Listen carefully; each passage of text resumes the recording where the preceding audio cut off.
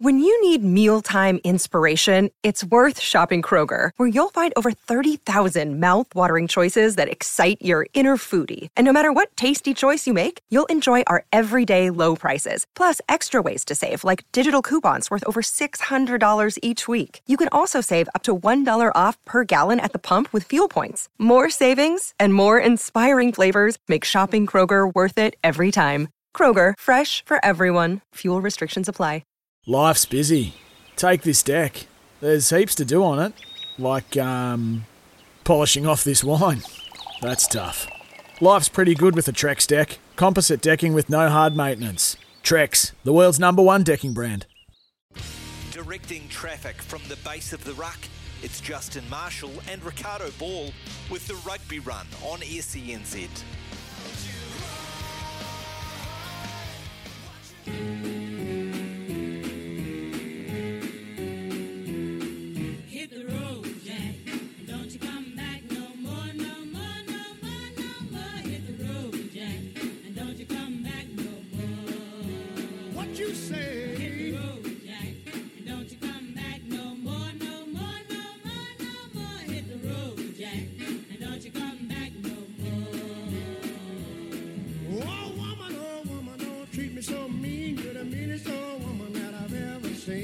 I guess if you say so, I'll have to pack my things and go. That's right, hit the road, Jack. And don't you come back no more, no more, no more, no more. Hit the road, Jack.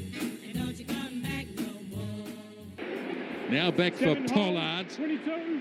A test here for Bowden Barrett. Ball pops up for Yarn. Pops it away. And the Springboks are in. Ketley Aronsa the try. Hendrickson, flat to Smith. Good defence on him. Drop kick coming up. Pollard with a drop kick. Over it goes. Bowden Barrett waits back. Oh! That is trouble. That is trouble. Exactly that. And you have to protect the receiving player. And yes, he's got his eyes on the ball, but in the end, look at that.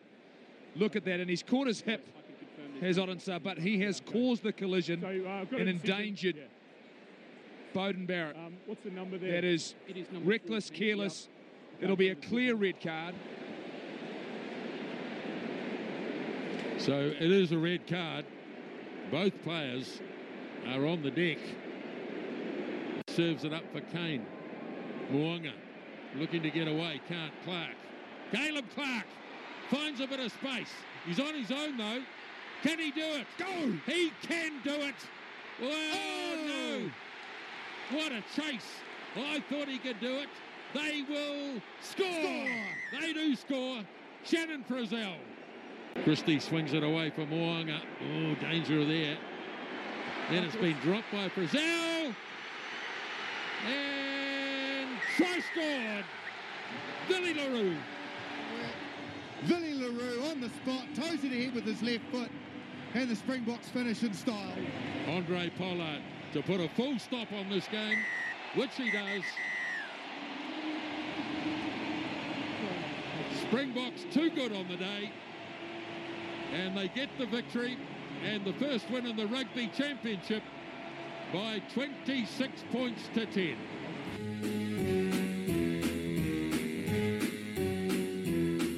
Hit the road, Jack. Don't you come back no more, no more, no more, no more. Hit the road, Jack. And don't you come It's time, isn't it? Surely it's time now. Wow. Got up at 3 like most of the country did, no doubt, to see what was going to be in the offing for the All Blacks against the Springboks. And I hate to say it, I wasn't surprised in the slightest. I talked to Brendan Nell, the South African rugby journalist, this morning as well. He said to me that is the biggest win for the Springboks against the All Blacks in 92 years and the second biggest ever. And according to Ian Foster, the All Blacks coach, it's probably our best performance of the year. There's enough to show me we're moving in the right direction. As John Day, former colleague here at SENZ, said on his Twitter account, All Blacks coach Ian Foster still can't be honest with himself or the public. That was another poor All Black performance, have to agree. Had plenty of text through already. This one, Ricardo, scrum penalties, breakdown turnovers cost us the game. Rico offers nothing at 13. Jordan wasted on the wing. Box weren't much better. We just handed them the game. World Rugby needs to address time-wasting tactics used by teams. The NZRFU should stand down along with board should stand down along with Foster and apologise for the last 3 years. We have the talent in New Zealand, but the board's decision to twice not make a coaching change and culture change has cost us, and we are now back in the pack and no longer the team to beat. That is from Mike in Adelaide. Thank you, Mike. Appreciate your text. I think it's you bang on the money. You haven't missed much there, mate. Haven't missed much there at all. So keep your texts coming through. 8833 is the Temper Bedpost text machine. 8833. Keen to hear from you and get your thoughts. I got up at 3, as I mentioned, to watch the game. I would have loved to have slept in and recorded it and watched it later, but didn't have the luxury because I had to get Justin Marshall, who's in South Africa, after the game so we could record his post-match reaction. Of course, he is a part of this show, the Rugby Run, here on SENZ. When we come back, you'll hear from Justin Marshall and get his take on what he had to sit through in South Africa.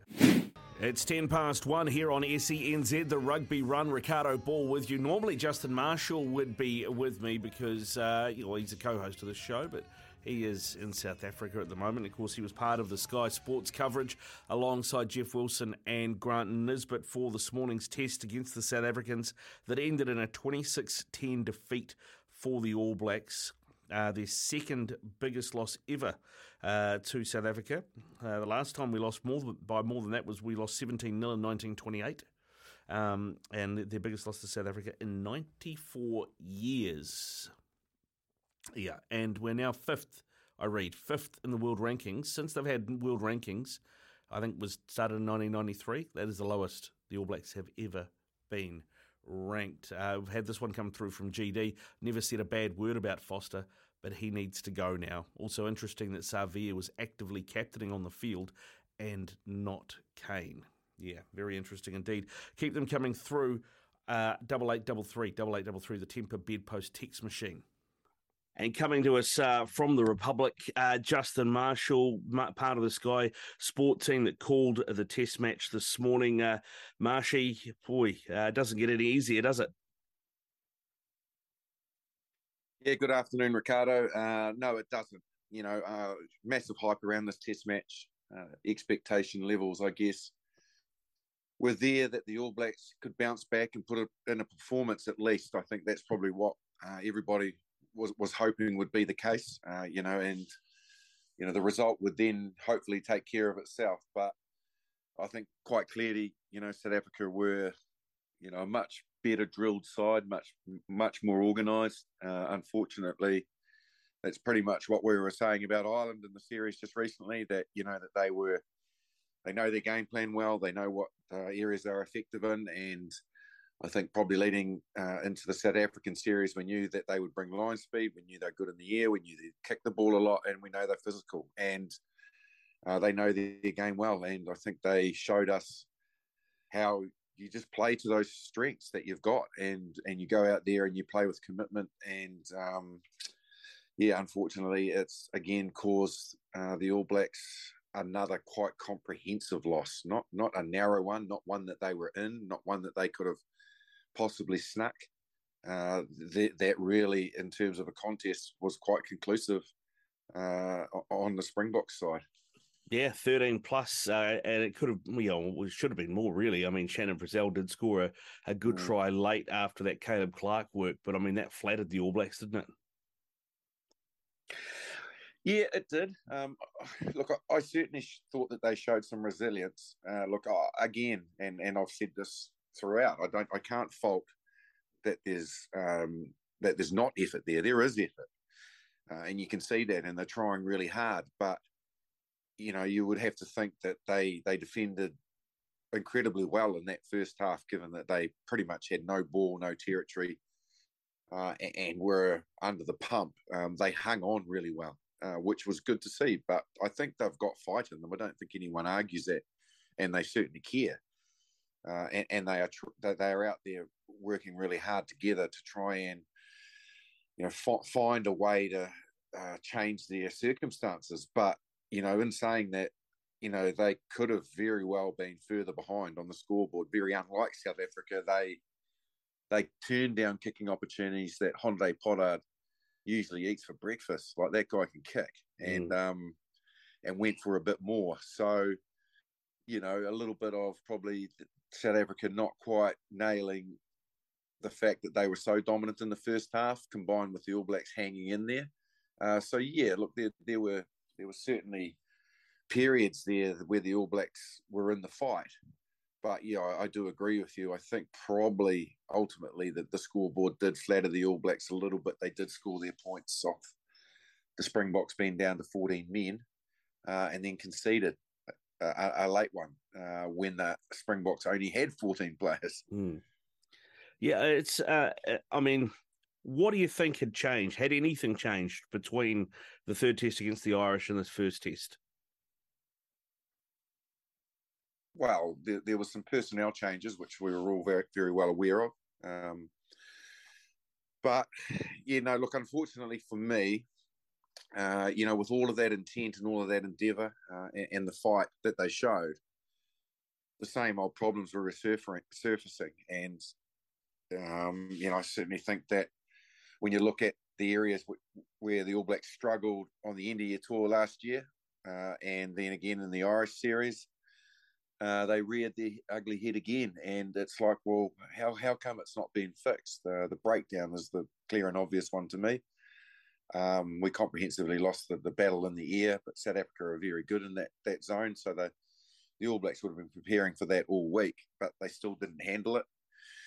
But probably the other big one is the discipline. And when I talk discipline, I don't just talk discipline where you're on the end of the referee's whistle, but also your own ball security, your own decisions in contact. The execution when it needs to happen.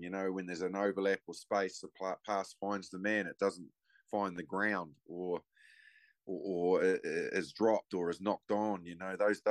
All those areas that have been hurting the All Blacks that you'd think they'd be fixing, they're just simply not fixing, Ricardo. And like the Irish are very good over the ball at the breakdown, as were the French, and the All Blacks would have known that South Africa were going to be good, and guys like Malcolm Marx can't be given opportunities to turn them over, but they didn't handle them, and they lost that area again. So probably the big question for me is why are we not adapting, and why are we not learning, and why are we continually making the same errors week to week to week? How much do you think of the losing the ball at breakdown is to do with how flat we are on attack? It's something that we saw them really bring in last season in the Rugby Championship, particularly against the South Africans, and it got shown up there that we were effectively walking onto the ball, and that doesn't give you momentum, it doesn't give you pace, and it allows you to be picked off. I mean, I thought that might have been something we'd see change. Is it just too soon to expect that sort of change after the personnel changes in the coaching box?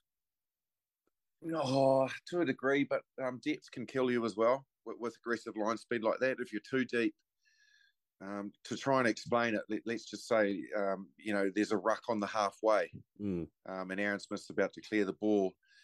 If you create too much depth from where the ball is on the halfway, and you go back, say, not 10, 15 metres to create your depth, and you get the line speed coming at you then, and you can't find a way to get at least back to where it started, which is the halfway. Think about where the forwards have got to go from that ruck.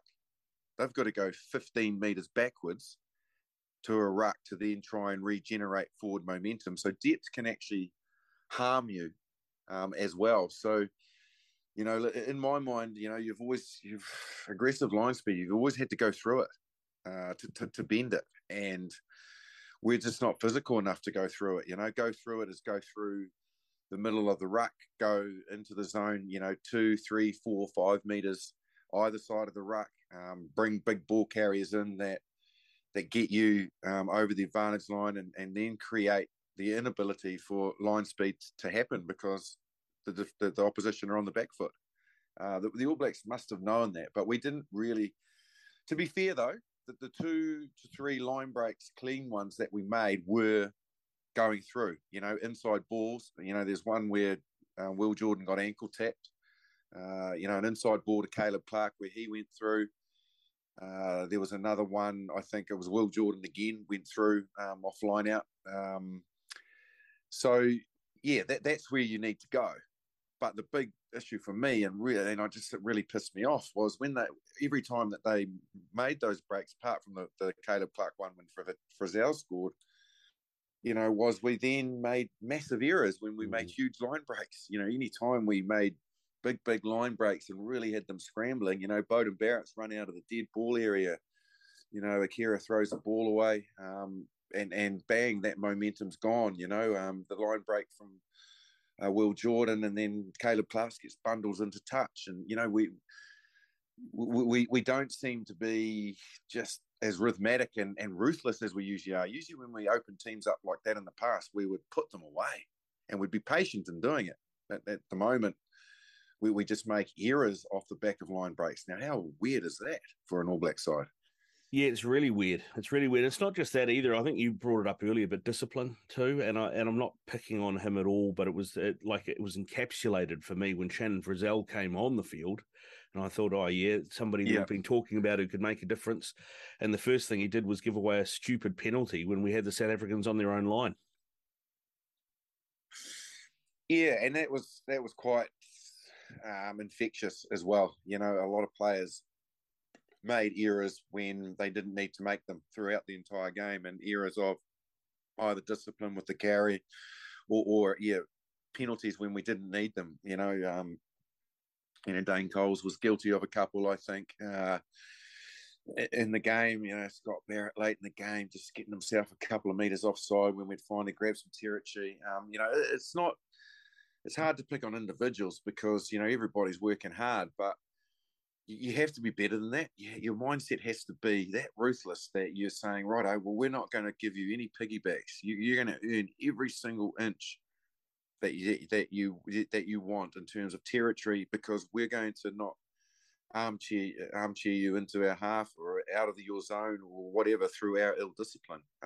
But they are continually guilty of doing that. And you're right, players coming off the bench should be the ones that are full of energy and enthusiasm, have heaps of chat, and making sure that they're on point in terms of not giving away needless penalties, because their lungs should be good and their heads should be clear. Conversely, look at what the Springboks bring off the bench, and they have massive momentum that they get, and they bring on huge experience. Apart from Dane Coles, their bench is green, real green. So, many of those players that were on the bench wouldn't have even played South Africa and South Africa.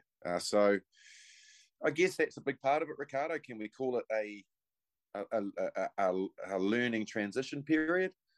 If we were to make excuses, or do they not wash? It'd be really interesting to hear what listeners have to say about whether or not they're prepared to cut the All Blacks some slack for growth, because we are quite a young, inexperienced side. Look at that front row. I think one Springbok and Indian Carney had more test caps than the entire front row that started that test match. So, we haven't got a great amount of players out there that are deep in terms of test matches and experience and knowing what it's like to go out there and face the Boks in a hostile environment when they're all fired and pumped up.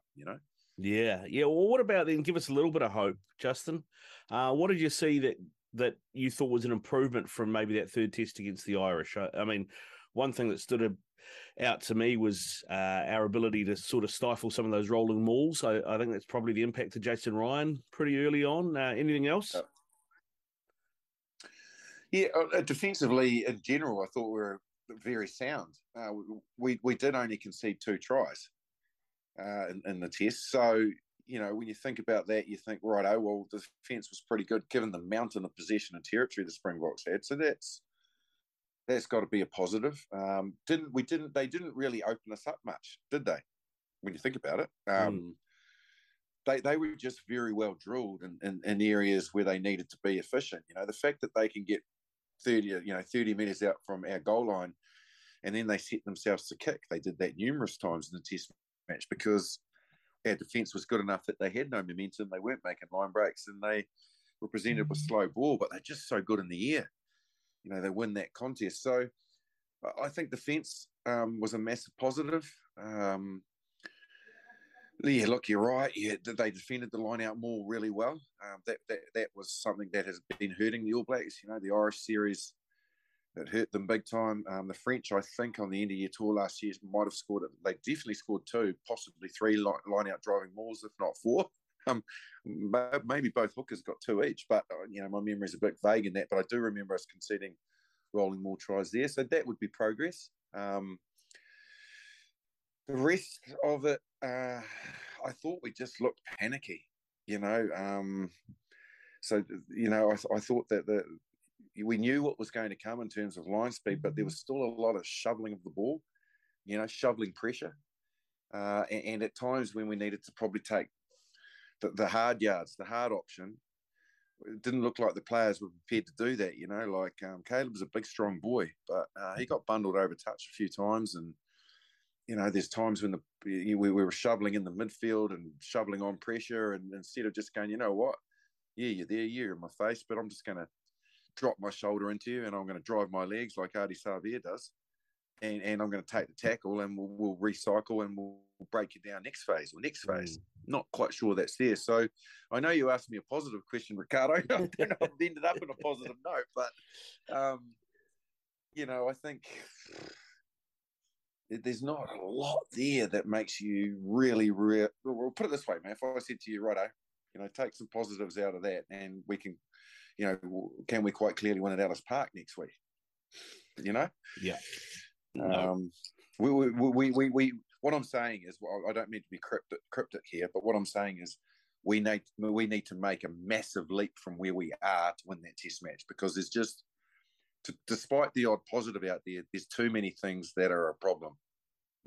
Yeah, I have to agree with you, mate. And I mean, Ethan de Groot, I thought, put in a good shift when he came on.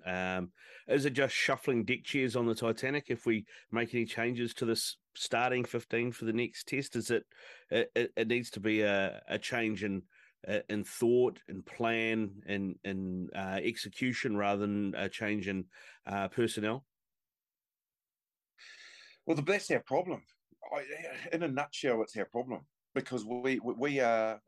I would love for somebody to sit down from the middle of last year and work through how many different players have started for the All Blacks up until this evening, because the good teams in the world at the moment, like South Africa, like Ireland, like France, are consistently putting out the same players, barring injury and possibly the odd bit of form. They are putting the same blokes out there week to week to week. So they are accumulating massive rhythm and confidence and faith in the people around them.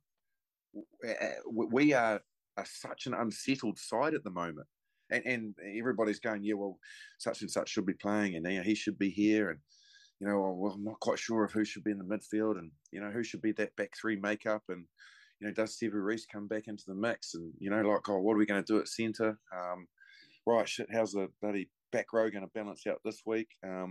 Was the front row a success? Do we shift that around? Which is a question you just asked me. Like, good All Black teams of the past, World Cup winning All Black teams, you didn't actually wait for the announcement of the team, did you? Let's be honest. It's like everybody could pick the team come Thursday, because bar an injury, the team was bang out there. You knew every single player that was going to be selected.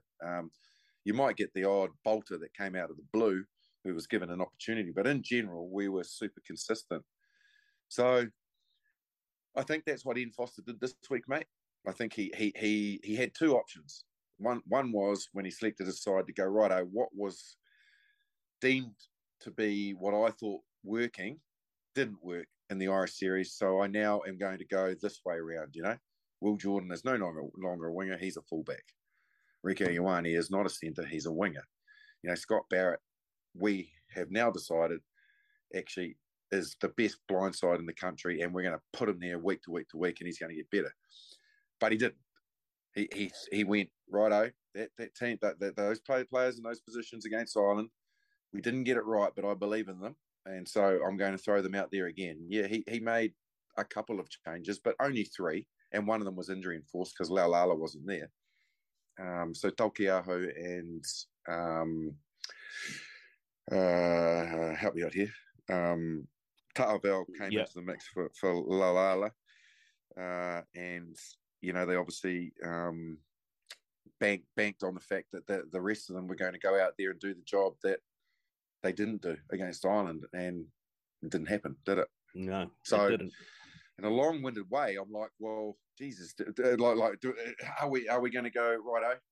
We change this entire lineup again, and look, I'm fascinated for people to hear what people are going to say to you this afternoon, because we're recording this after the game, so it's about 9 o'clock at night here in South Africa. But this will be on, when people have a chance to digest it and possibly watch it this morning. Are they going to go, we need to throw them out there again, or are they going to go, righto, we now need to just throw some players out there that the Springboks won't have seen a lot of, that are going to completely change the way that we play, change the picture, and go see if you can cope with this.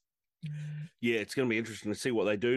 Just on that, actually, Justin, I don't know if you had any word. You were obviously at the ground, but Beauden Barrett, I mean, that was a nasty spill towards the end, landed on the back of his head.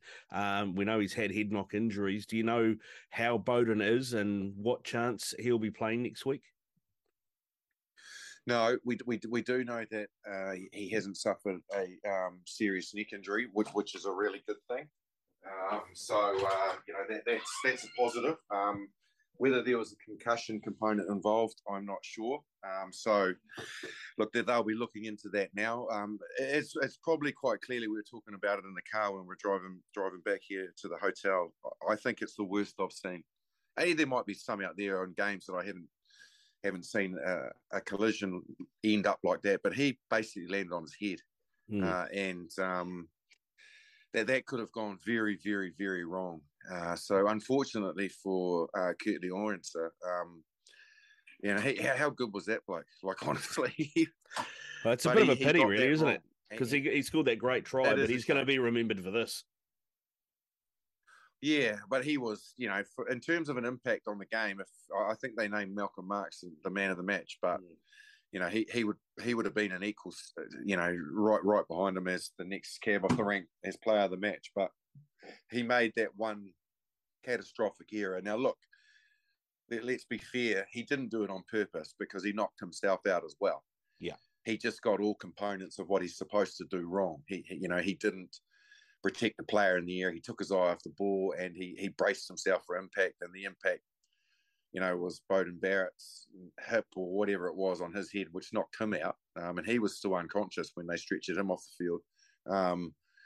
But unfortunately for him, it's his responsibility to get that right as the chasing player, to look after that guy in the air. And Beauden Barrett pretty much landed nearly on the point of his head. And, you're entering into what we all don't want to see in the game when that happens. And that's why that law is there, to protect that guy who's left his feet and is then incredibly vulnerable to a player making contact with him, that he doesn't break his neck. And, it is one of the worst I've seen. So I would suggest that Kurtley Orenser, for all of the talent that he is, and he'll bounce back, because a player like that is we need in the game, but he will suffer maximum suspension for that, I believe. So what are you thinking, 10, that's 6, my 12 views weeks? On that. It'll be 10 to 12, yeah, I would say.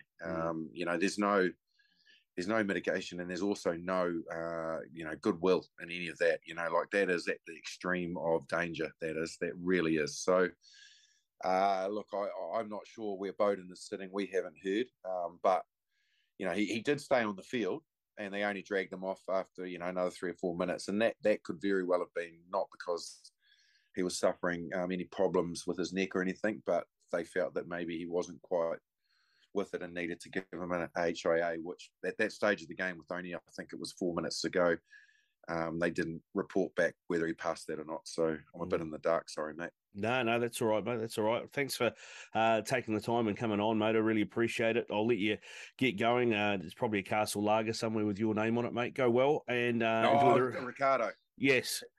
Ricardo, have you ever been to South Africa?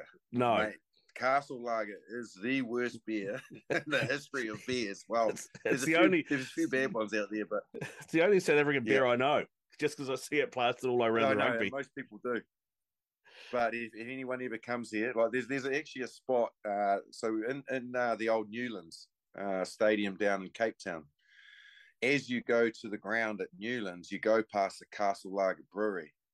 And if you've had a few Castle Lagers during the week, building up to a test match or whatever, and that smell coming out of that out of that brewery is enough to put you off anything.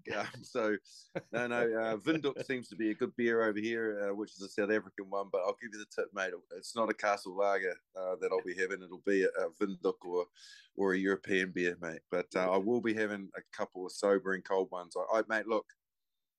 I'm a former All Black, and this is really hurting for all Blacks at the moment, the way that this is transpiring for this current team. I really feel for them. I do, honestly. It stings that our history has been massively hurt by performances, but I also understand what it's like when you get yourself, into a hole like this, how hard it is, the pressure, the expectation from New Zealand. These players are trying hard, but, I certainly, do need a cold beer because, this is a really difficult time in New Zealand and All Black rugby. And, we all need to take check and make sure that, we try and support this team and these players as much as we can because, they deserve that. And hopefully we can turn it around. I did say, leading into this trip, mate, that there's no better way to put the ship right than coming to South Africa and winning back-to-back tests. Well, that's not going to happen now. But I tell you what, if there's a place to win that gives you the most satisfaction as an All Black, to walk out of Ellis Park having beaten the Springboks there is one of the greatest feelings you'll ever feel as an All Black. So bring that on, and let's hope that this team can do that. Yeah, mate, indeed. Let's hope that's what we're talking about next week, mate. Go well, eh? Thanks again for giving us some time post-match.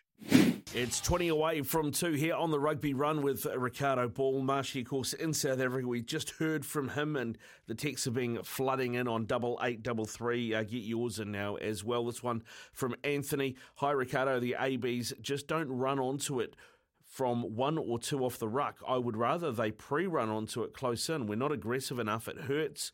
We seem to be going backwards. Great show. Cheers, Anthony. Thanks for your text, Anthony. Keep those coming through. Graham has called from Christchurch. Graham, have you been round to Razor's house offering to drive him to the airport yet?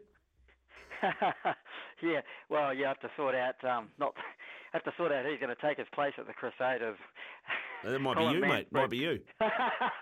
I've got enough to say about the team, but it's always positive. Well, generally positive about the Crusaders, but just on another positive note, I was pleased with the Canterbury display on Friday night against Manawatu. Thought Cullen Grace played well and Fergus Burke and that, so that was, even though Manawatu, they've pushed Canterbury a few times last year here in Christchurch, so I was pleased with that game up in Palmy. Yeah, looking forward to the rest of the NPC. But on to the All Blacks. Yeah, I mean, I could hear Justin's voice, from Africa. He's been there and played in '96 in the triumphant series win, which was one of the great moments in All Black history. And, they do remind me, it was like watching the '98 side, which he was part of, but he was one of the better ones, of course. But that they look a bit, they're intense there, but they've chopped and changed coaches, and most of the problems are still there. Or there 3 weeks ago against the Irish. Jason Ryan has made a difference, like you said to Justin. Because the line-out drives and that were, you could tell that they were a bit solider in that area, but. I wouldn't say it'd be a miracle, but it'd be something close to a miracle if they can turn it around and get a win over there. I mean, I think Foster's he is looking down the barrel, and that's just a fact. I mean, I wouldn't have had him there to start with, and it's a tough situation for an All Black coach, but that's what they've got. That's where it's got. Yeah, you're right, mate. It's exactly where it's got. And if Paul Cully's to be believed, I don't know if you saw his article in the Herald this week. Apparently, the powers that be have told Foster if he comes back from South Africa without a win, he needs to resign. Yeah, I believe. I think there's been a lot. I think that that would be pretty much. These guys don't say something as definitive as that if they don't know it. I think there's been I think there's probably been a few calls to Razor into Leon McDonald and Jason Ryan there. I think selection and the selection area has been a bit of a mess, as Justin said. You look at the.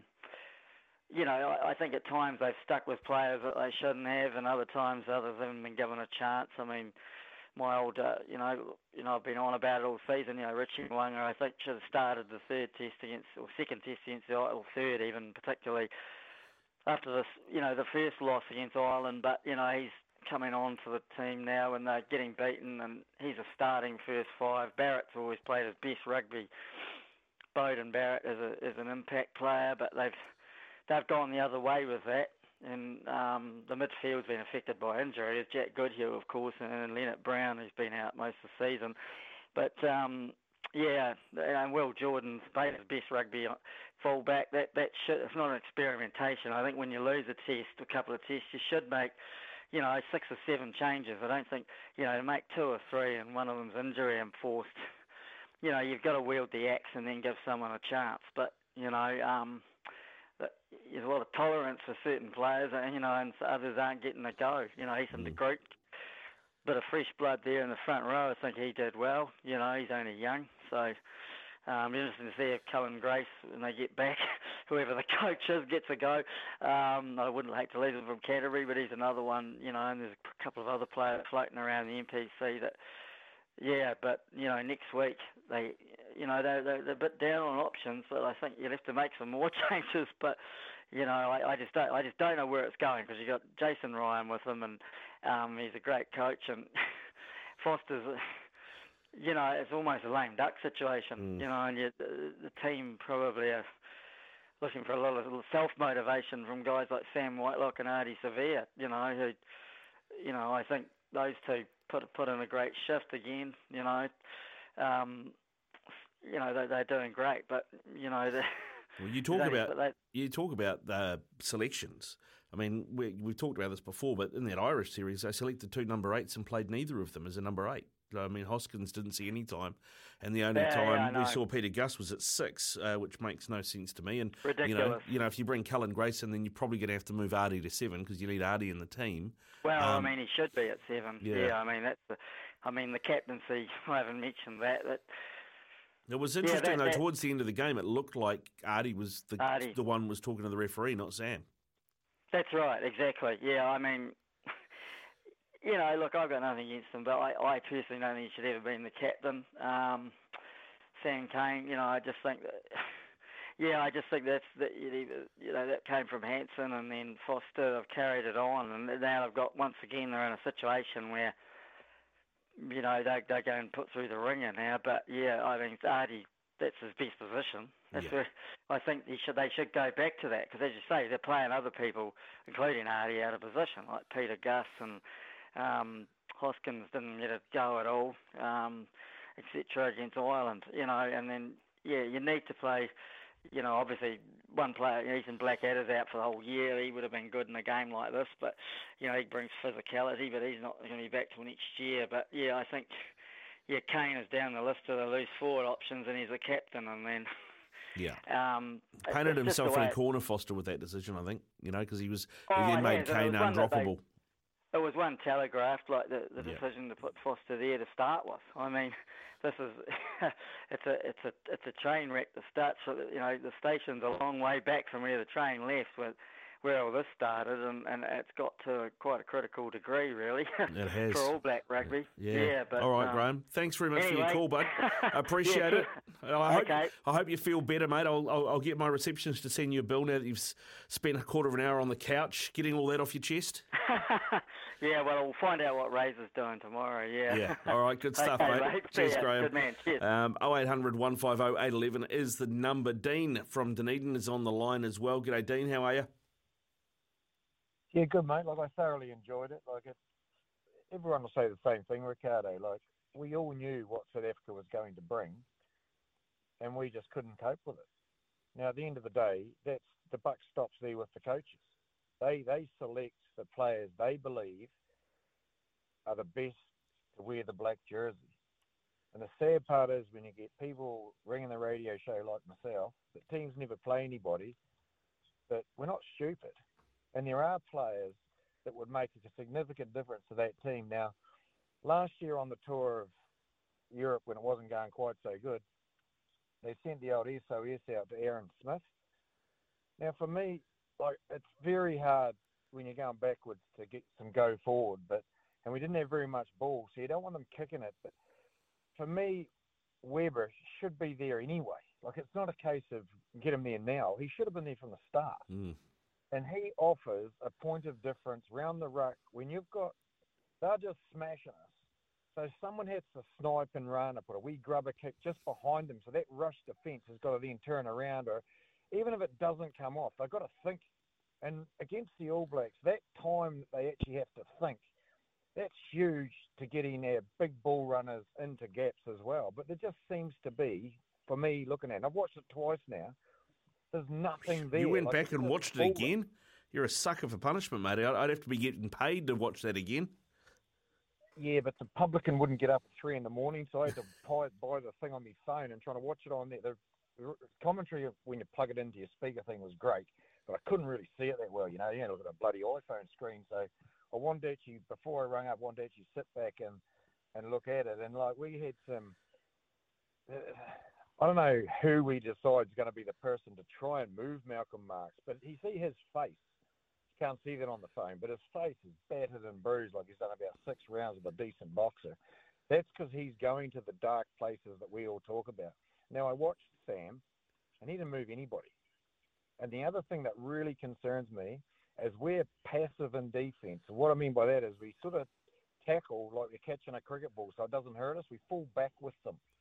When they hit De Groot when he came on, his legs went in the air twice, and he's a big unit. Like they were smashing us. Now, until we smash back, we're flogging a dead horse.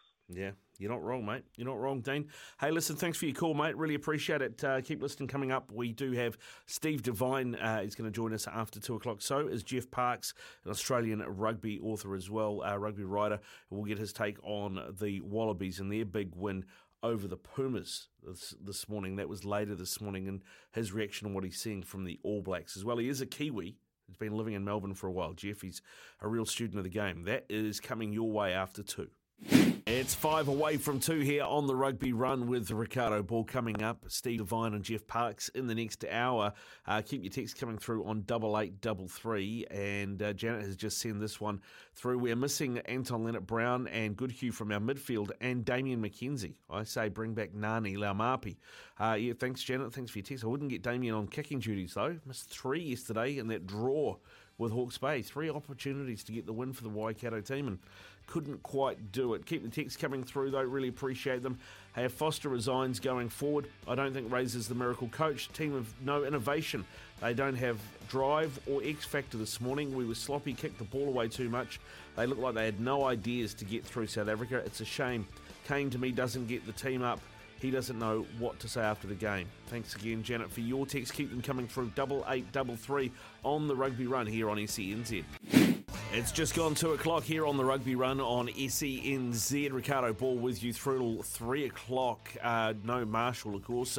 Marshy was with us earlier this morning for a pre-record that we played in the last hour. He's over there as part of the Sky team in South Africa. Lots of texts coming through on the All Black performance this morning, including this one. Firstly, I believe we have the players to be in the hunt at the Rugby World Cup. However, selection, both non-selection of some, Cullen Grace at the top of the list at 8, and selection of others out of position is a major problem. The second issue is a lack of clear game plan.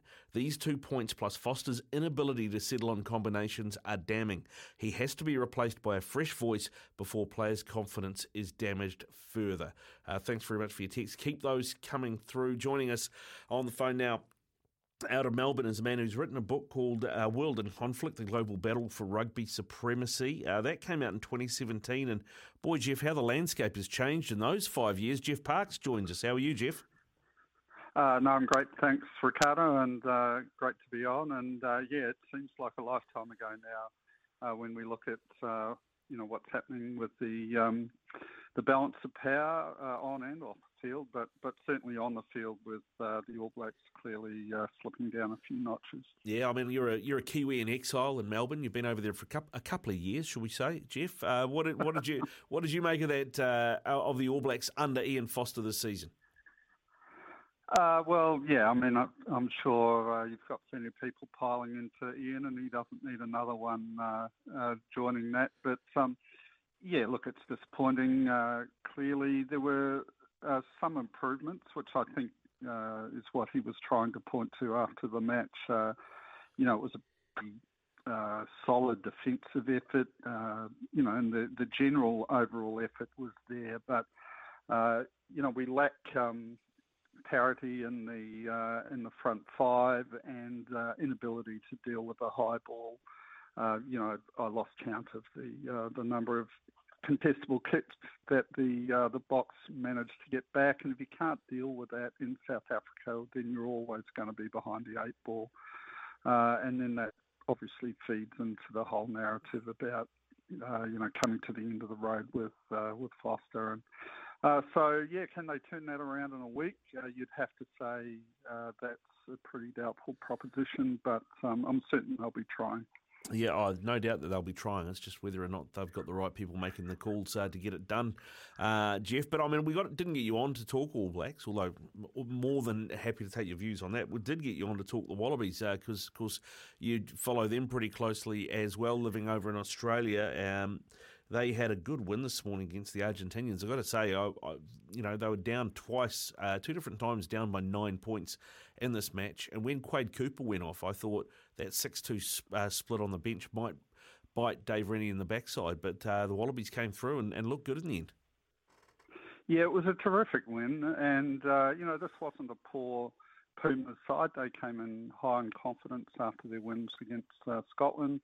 And they played very well in the first half. They were good for their 9-point lead. But the Wallabies, in the past, I think in the first half we did see a lot of what we've seen over the last few years. Silly, soft penalties, just soft offsides, tackling on the ground, and all the stuff that makes a coach tear their hair out. But half-time came at a good time for them, and they did actually come out and execute in the second half. They got the penalty count sort of to turn around, and they made some good decisions about when to kick for goal and when to kick for the corner. And Dan McKellar must be delighted that Brumby's influence coming through, 3 tries from line-outs. But it wasn't just that. I think it was a really good all-round performance.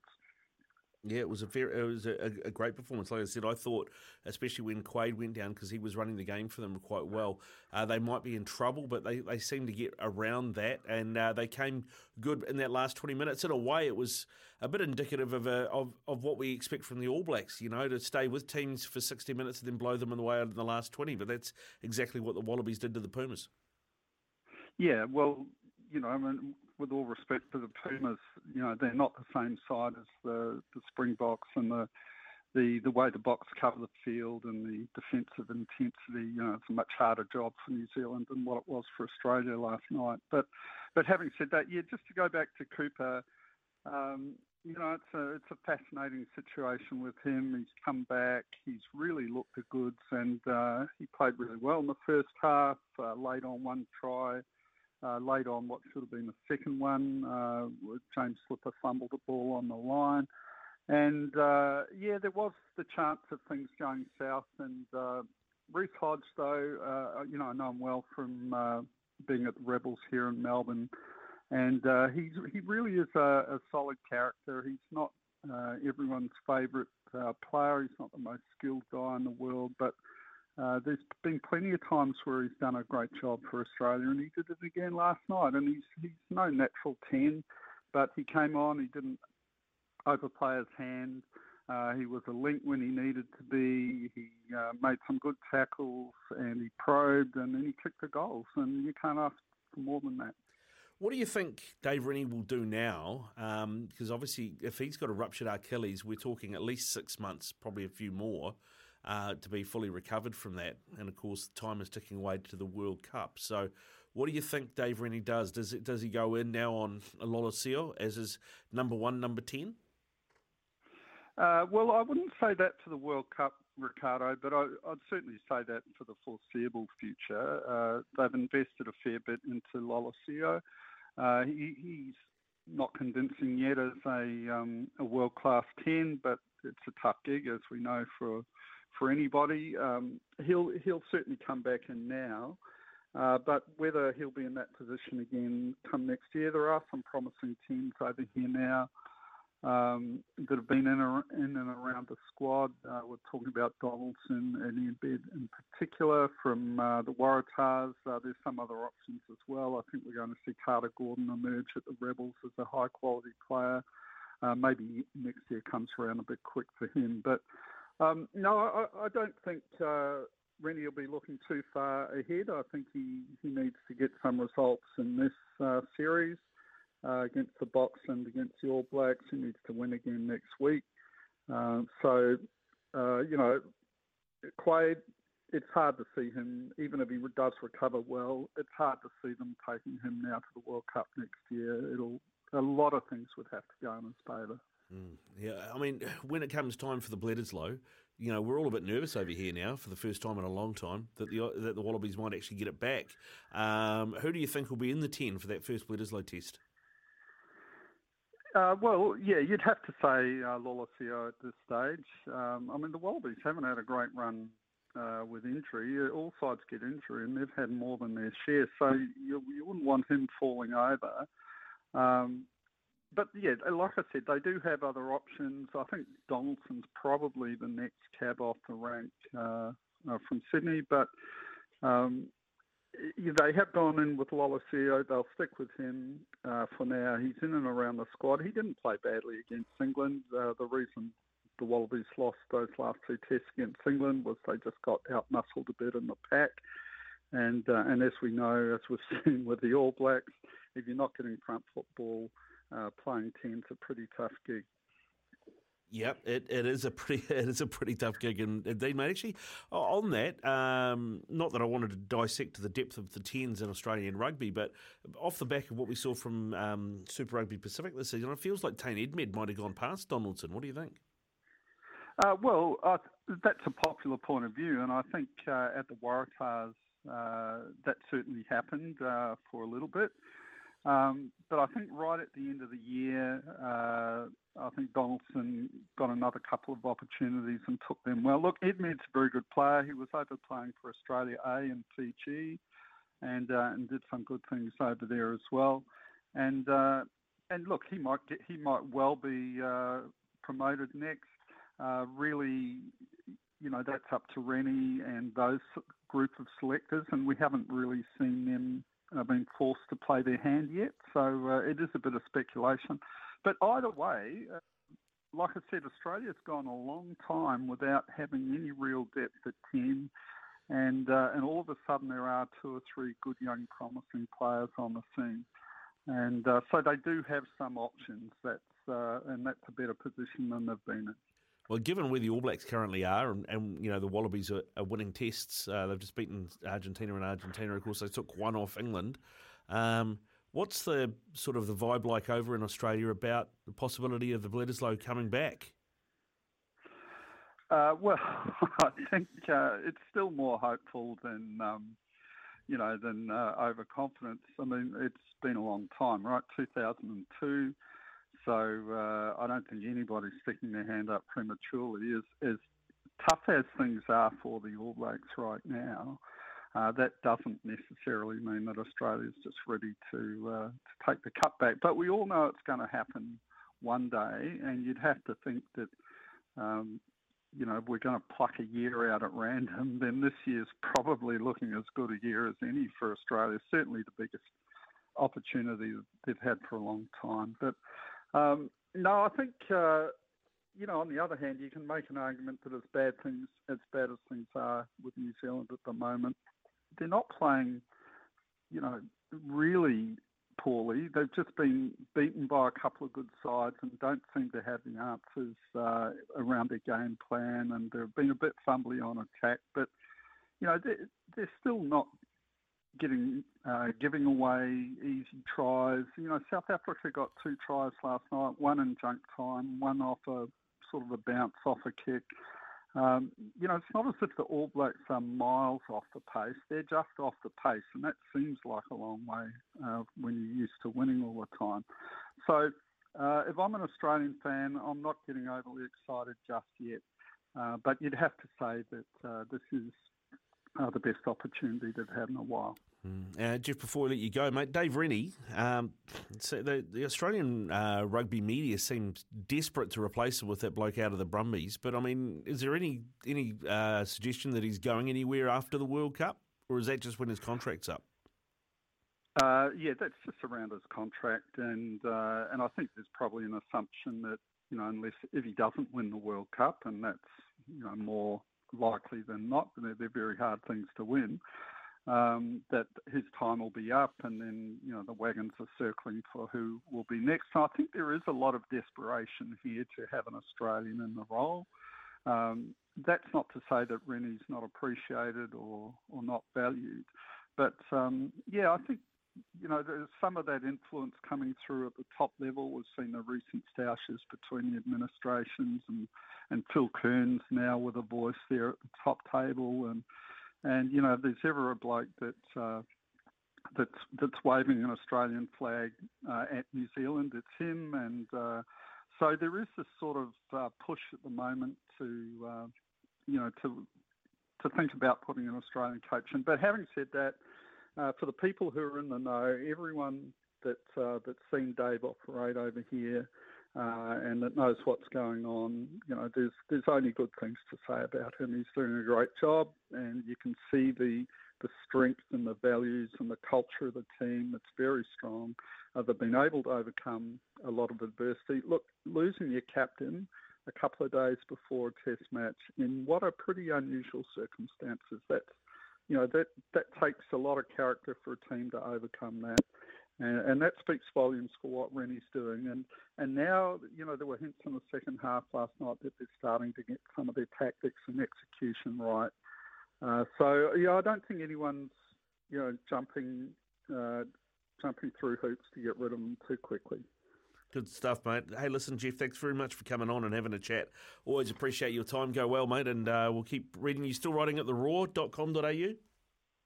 Yes, so anyone that wants a summary of the weekend's action, go to theraw.com.au. My rap column will be up tomorrow morning, and it's always good fun and always good when people jump in the comments section, and we get a bit of robust debate happening. So everyone's welcome, and thanks for having us on. Anytime, mate, anytime. Thanks very much for your time. Jeff Parks there out of Australia talking rugby from an Australian point of view. It is 2:15 here on SENZ. When we come back, the Voltaren wrap, and we'll get to more of your texts. In today's Voltaren Rapid 25 wrap-up. The Bunnings NPC kicked off this week. It started with a comprehensive 62-15 win for Canterbury over Manawatu. We've got extra boxes of tissue in the studio for Staff for tomorrow, by the way, just in case you were worried about Staff's well-being after his Manawatu team getting hammered by the Cantabs.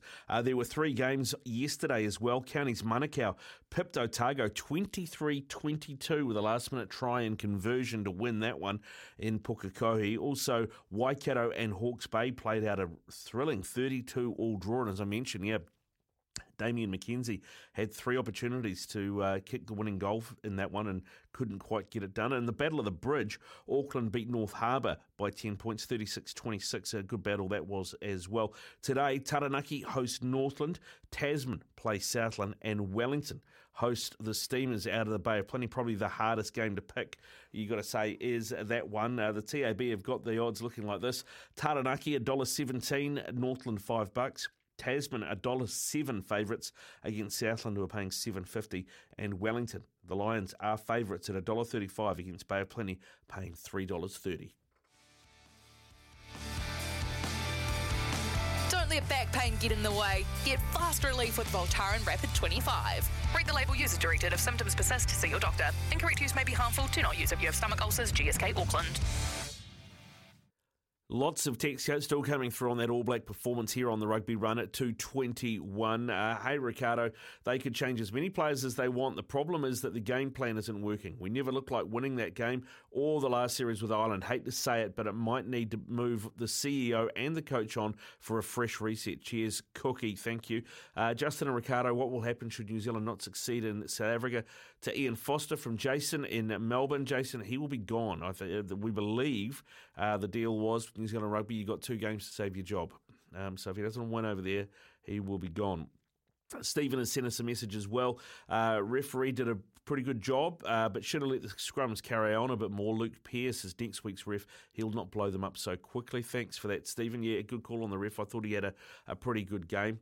The discipline and drop balls hurt the ABs, but not surprising when you think about the lack of consistency in the selections. It appears like they're struggling to form combinations.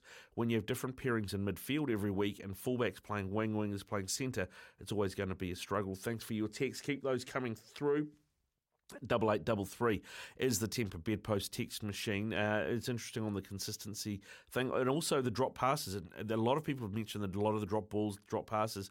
Andrew Strawbridge from out of the Waikato is a good mate of Fozzie's, of course, played with him for a long time and was part of the coaching setup at the Chiefs there for a while as well. Is the skills coach. And I know a few people raised their eyebrows when he got named as the skills coach as well. So is that maybe an appointment that isn't quite right, if those are the skills that are letting us down under pressure? Great question here about water breaks. I'm not sure. The first time I've seen it's not like it's the height of summer, right? So why are we having water breaks in a game that stop-start anyway? I will ask Steve Devine that, see if he's got a take on it. He's going to come on and join us shortly. And thank you very much for this text. Probably my favourite text of the day. The only good thing about the All Blacks losing is that Liverpool didn't win. Yes. Thank you very much. I appreciate that and I agree wholeheartedly. It is 2:23 here on SENZ, the Rugby Run. Keep your texts coming through on the Temper Bedpost text machine, 8833. When we come back, Steve Devine joins us. It's 2:27 here on SENZ, the Rugby Run. Ricardo Ball with you through till 3 o'clock with the Rugby Run. After 3, we'll be talking Rugby League with Daryl Halligan and a few other things as well. But joining us now to deep dive more into that All Black performance against the Springboks is Steve Devine, former All Black halfback. G'day, mate. How are you? Hey, Ricardo. How are you, mate? Yeah, good, thanks, mate. Good. I could have been better. I had about 3.5 hours sleep and then got up to watch that rubbish. But there we go. It was poor. I mean, Foster has said that it was our best performance of the year and some good signs going forward. I'm not entirely sure what Kool-Aid he's drinking, but he must have been watching a different game to me. Yeah, mate. It may take the result away from what it was. There were little improvements. There were certainly improvements in around line-out. Certainly the Africans didn't score a try against from a rolling ball, which was good. Mate, I thought we defended very well. I thought we didn't have a lot of ball, and we didn't have a lot of ball in good position. So I thought the defence was pretty good. But yeah, I mean the attack that was an all-time new low, I believe. Yeah, I mean the in terms of the game plan, I mean, we know that after Brad Moore left, that Fozzie was going to take over looking after the attack and the backs. And I kind of thought that might work a bit more because he seems like more of an on-the-tools guy, and I don't know how much on-the-tools work you do as a head coach. I don't think it's as much as maybe he's used to doing, and so maybe that would have brought him out of himself and it might have improved things. But it seemed like the same old, didn't it? Mate, there were a few chances to throw the ball wide, and they attempted to do that, but that rush defence certainly, it was almost as if we weren't ready for it. But it's it's sort of hard to fathom that we weren't. It doesn't matter if our attack is good if you can't hang on to the rugby ball for phases. You're not going to win test matches, and it's pretty much that simple. We were unable to retain our ball at ruck time. And that's, you're not going to build phases, you're not going to build pressure, you're not going to get yourself into the game, you're not going to get yourself in an attacking situation unless you're able to build phases. And, it's been a problem of the All Blacks, for years now, a couple of years at least. They just, not guaranteed their own ball, unfortunately, and it's getting ourselves into situations where we put ourselves under pressure a lot. In terms of, the breakdown, we didn't win the breakdown, that's for sure. I think Malcolm Marks won the breakdown on his own, just about. I don't know how much we can do about that between now and next week, because if Paul Cully in the Herald's to be believed, if Fozzie doesn't come back to New Zealand with a win in South Africa, he's gone. I could see there's certainly a lot of pressure there. But I don't understand how you're expected to win your own ruck ball when you're walking into top contact. The players are so flat on defence and they're trying to play rugby so flat. It doesn't make sense. You can't win with a rush defence with a flat attack, and you carrying the ball at half pace or almost walking distance into contact, you're going to struggle to win your own ball, especially against big African boys. They're going to be on it like Malcolm Marks was all night. So, it goes back to the old saying: would you rather someone running into you, or would you rather be on the front foot attacking into a player standing still? And that's what we continually deliver. And it might have worked in years gone by, but it just doesn't work against the rush defence. Yeah, I mean, it feels like we need fresh ideas, because this is, the rugby we were playing, 3 or 4 years ago under Hansen, and obviously... It's the rugby we were playing 30 years ago, Ricardo, and that's a problem. It's just,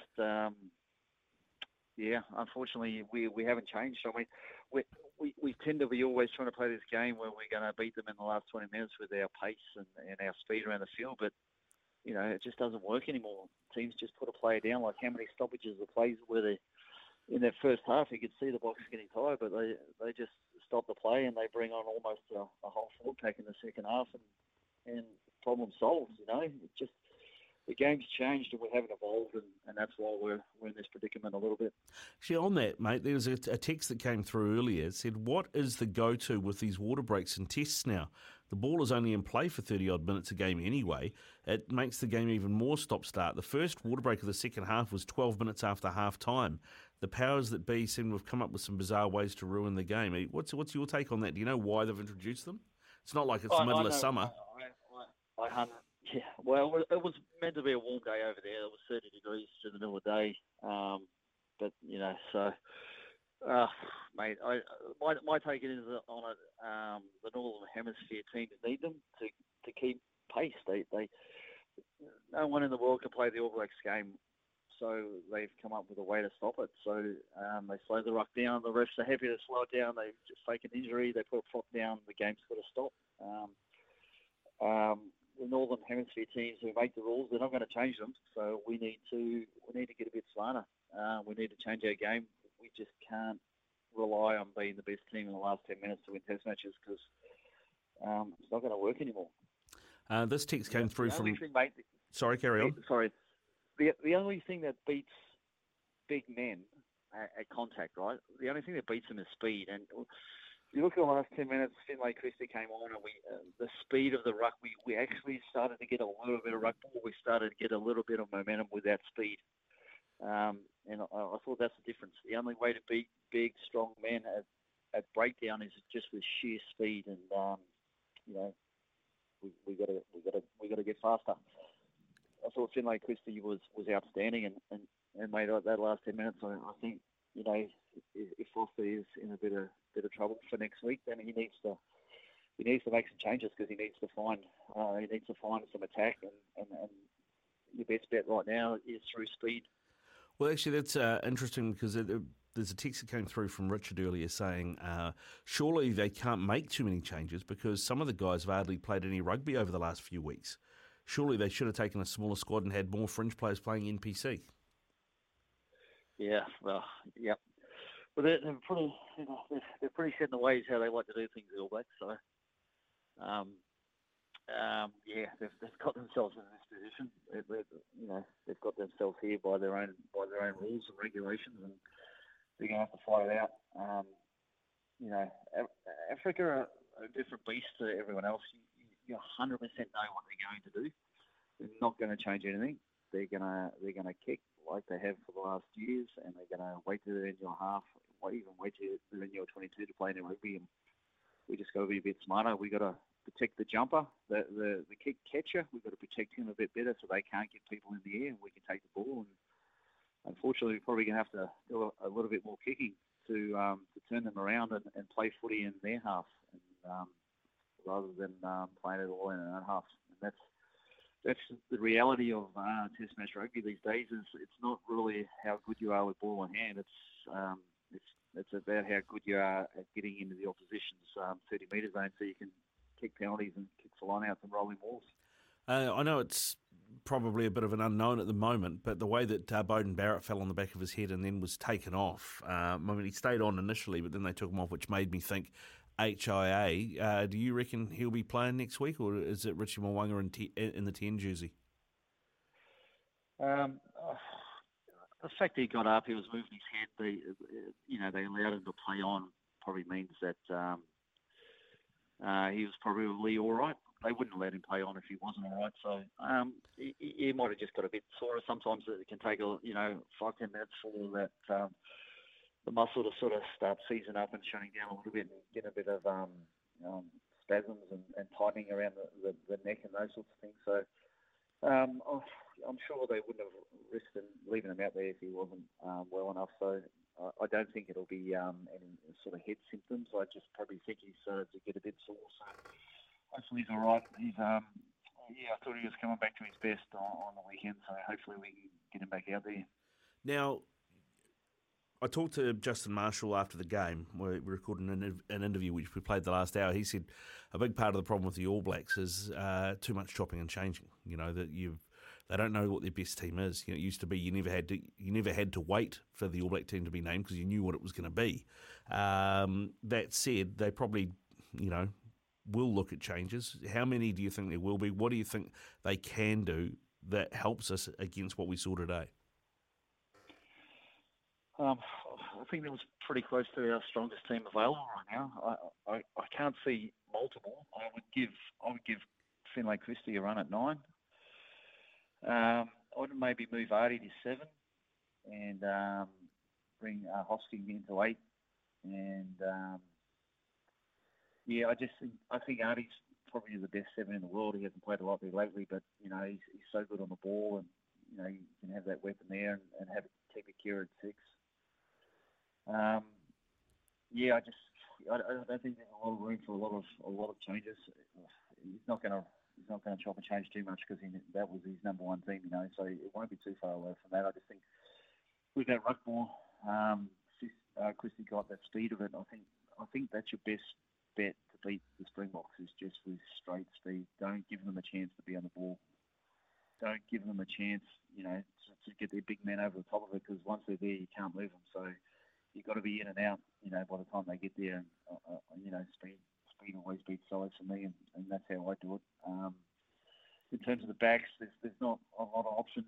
Rico is probably the only centre on tour. You can change 12s around, but I certainly think Will Jordan needs to go fullback.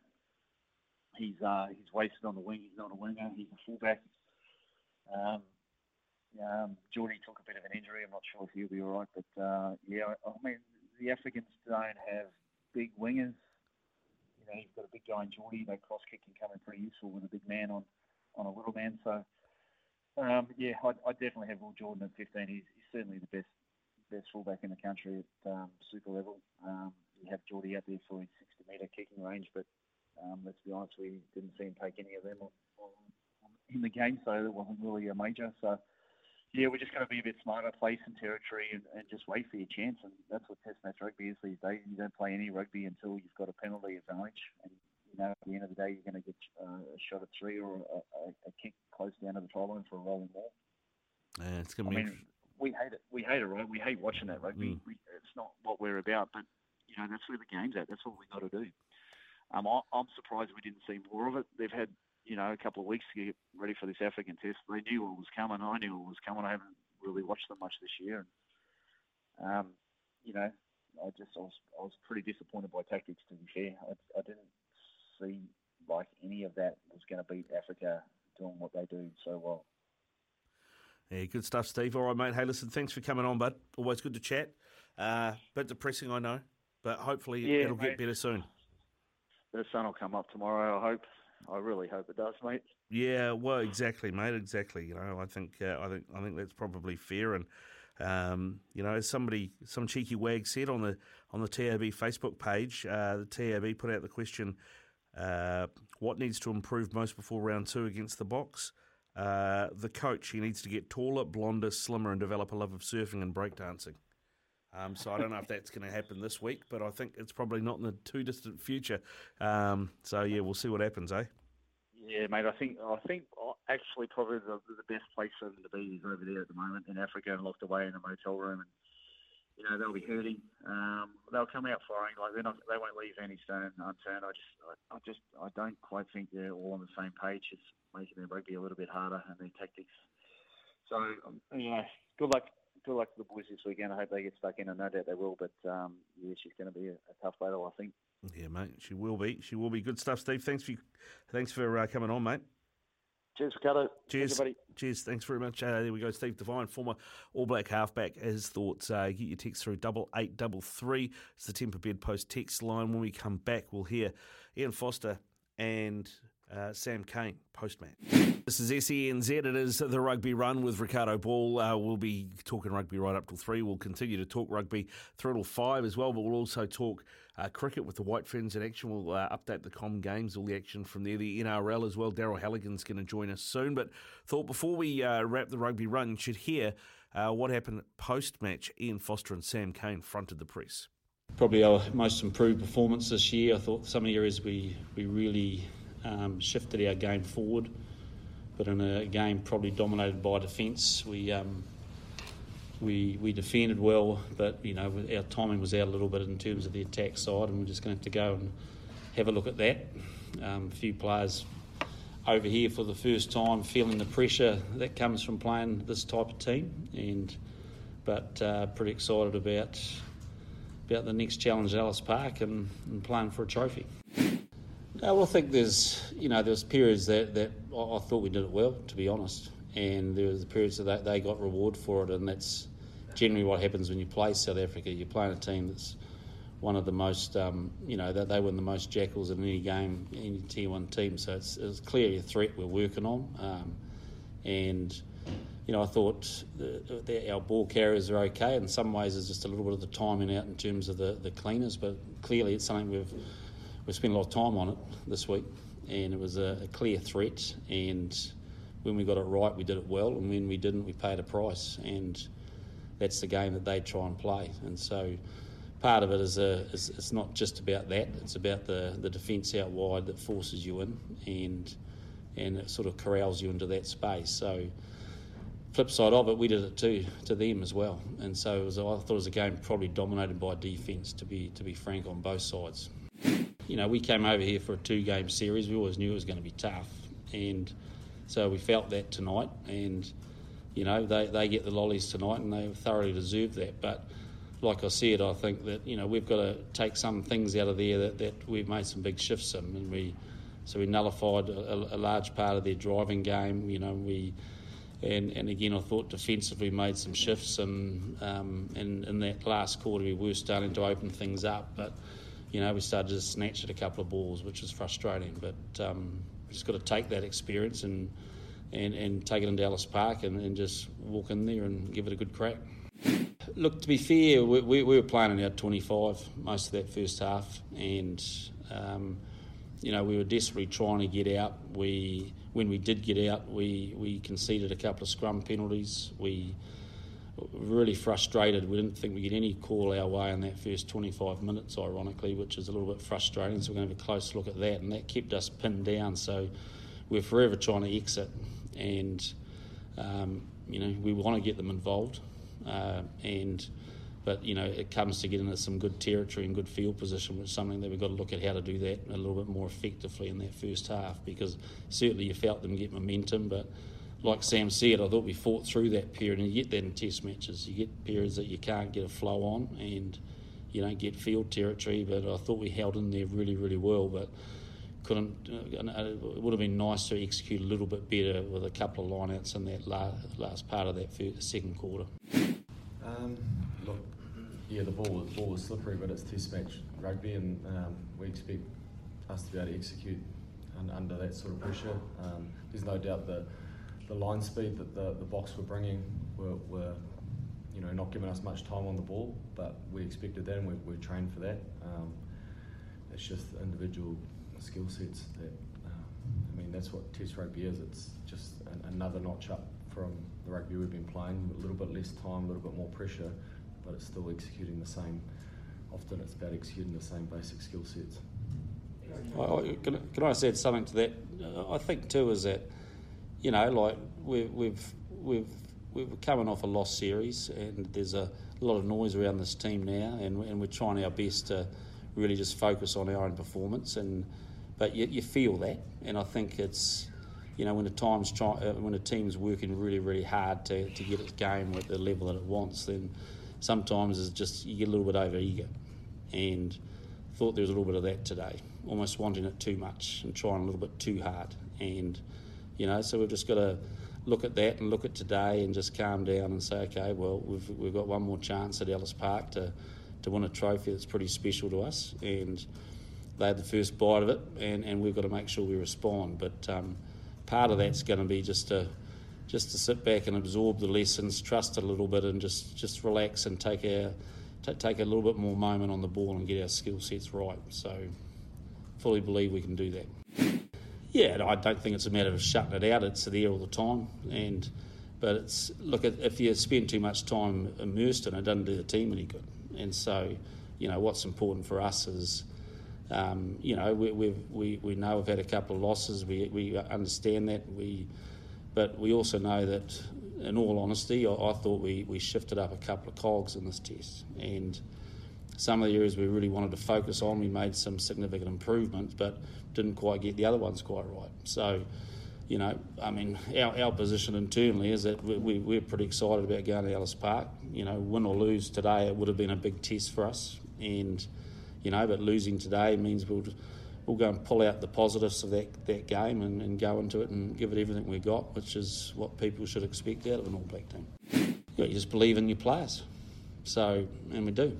And, it's one thing to say you want to get everything right, perfect, but it seldom happens. And like I said, I think this team right now, I know that we're developing and growing. I know people are frustrated with that, and we're frustrated with the results. But at the end of the day, you don't achieve the growth that you want if you get too panicky and you start making dramatic changes and putting too much pressure on players. We actually want them to feel the pressure tonight, understand what it's like playing test matches over here, and we just got to be a little bit sharper in what we do. But I fully believe in the skill sets of the players we've got, and we've just got to keep honing it and getting better and better and grow through this tough time. Well, I'm going great, and my hair's receding pretty quickly, but it's never easy, and because of the standards that we've got internally mean that you want to do well, but like I said at the end of the day, we've got a group is probably, I think, still developing as a team. I think I've been over here for a number of years with probably more established All Black teams than what we've got now, and this one's still growing, and it's not where we want it to be, but still fundamentally believe that it can get there, and again, I thought some of the moves tonight were positive, but we've got to prove that next week that we can continue to keep growing. I think one thing that you may not see from the outside, but you can certainly feel within the camp, is that the belief's really strong within the group. Even with 5 minutes to go, when there was that the red card, the group, there was genuine belief in this. It's only something that you can feel when you're out on the field, or when you're with a group, and you can feel it when it's not there. But the group's belief in themselves and us and what we're trying to achieve is certainly high. And when you've got that and an attitude to work hard and try and get better, I think it's a good recipe, and we've just got to stick at it, and it'll turn. If we didn't have those things in place, I'd be pretty worried, but the right ingredients are there. Look, there's two teams at slightly different stages out there, and they're very established. They know their game really, really well, and they execute it really well, and you could see that. But I also felt that some key parts of their game, that they probably didn't get the rewards that they perhaps would have hoped to in that game. And so, we've got to look at the small victories in that space and say, well, that's good, but we've just got to get a little bit sharper and a little bit belief and time in our game. And so, like I said, we'll keep getting judged on that, and we appreciate that, accept that. But it's, I think we're getting there, and it's, and again, like in the next 7 days, we've got to go and make sure we take the same steps, I think, that we took in the last week, and we'll see what happens. There you go. That is the post-match press conference from Ian Foster and Sam Cane. Not sure that they watched the same game I watched, but maybe they know something I don't. But your thoughts, obviously, always welcome on 8833, our Temper Bed Post text machine. Morning, getting dominated at ruck time to me is the biggest issue. No go forward, which gives the backs no time. Also had space between ball carrier and supporting players, which was enough for a lot of South African turnovers. Like to have a count of how many times we had a crack at the ball in rucks versus South Africa. Cheers, Shane. Yeah, thanks, Shane. They definitely dominated the breakdown, didn't they? The South Africans did that very, very well. This one from Dino. Enough is enough. Time for a total clean-out. After next week's game, whatever happens, CEO, coach and coaching staff, with the exception of Jason Ryan, Razor needs to grab this lot for a total overhaul. There is time to turn it around. Let him change coaching staff, captain, numerous players that are not up to the test level, and a total game change plan as well. This is getting more and more embarrassing by the day. Thanks, Dana. I think a lot of All Black fans feel your pain. Sometimes needing new tyres can catch us by surprise. That's why Tyre Power gives you the power of zip pay and zip money. You can get what you need now, get back on the road safely and pay for it later. Terms and conditions apply. So visit tyrepower.com.au or call 13 21 91.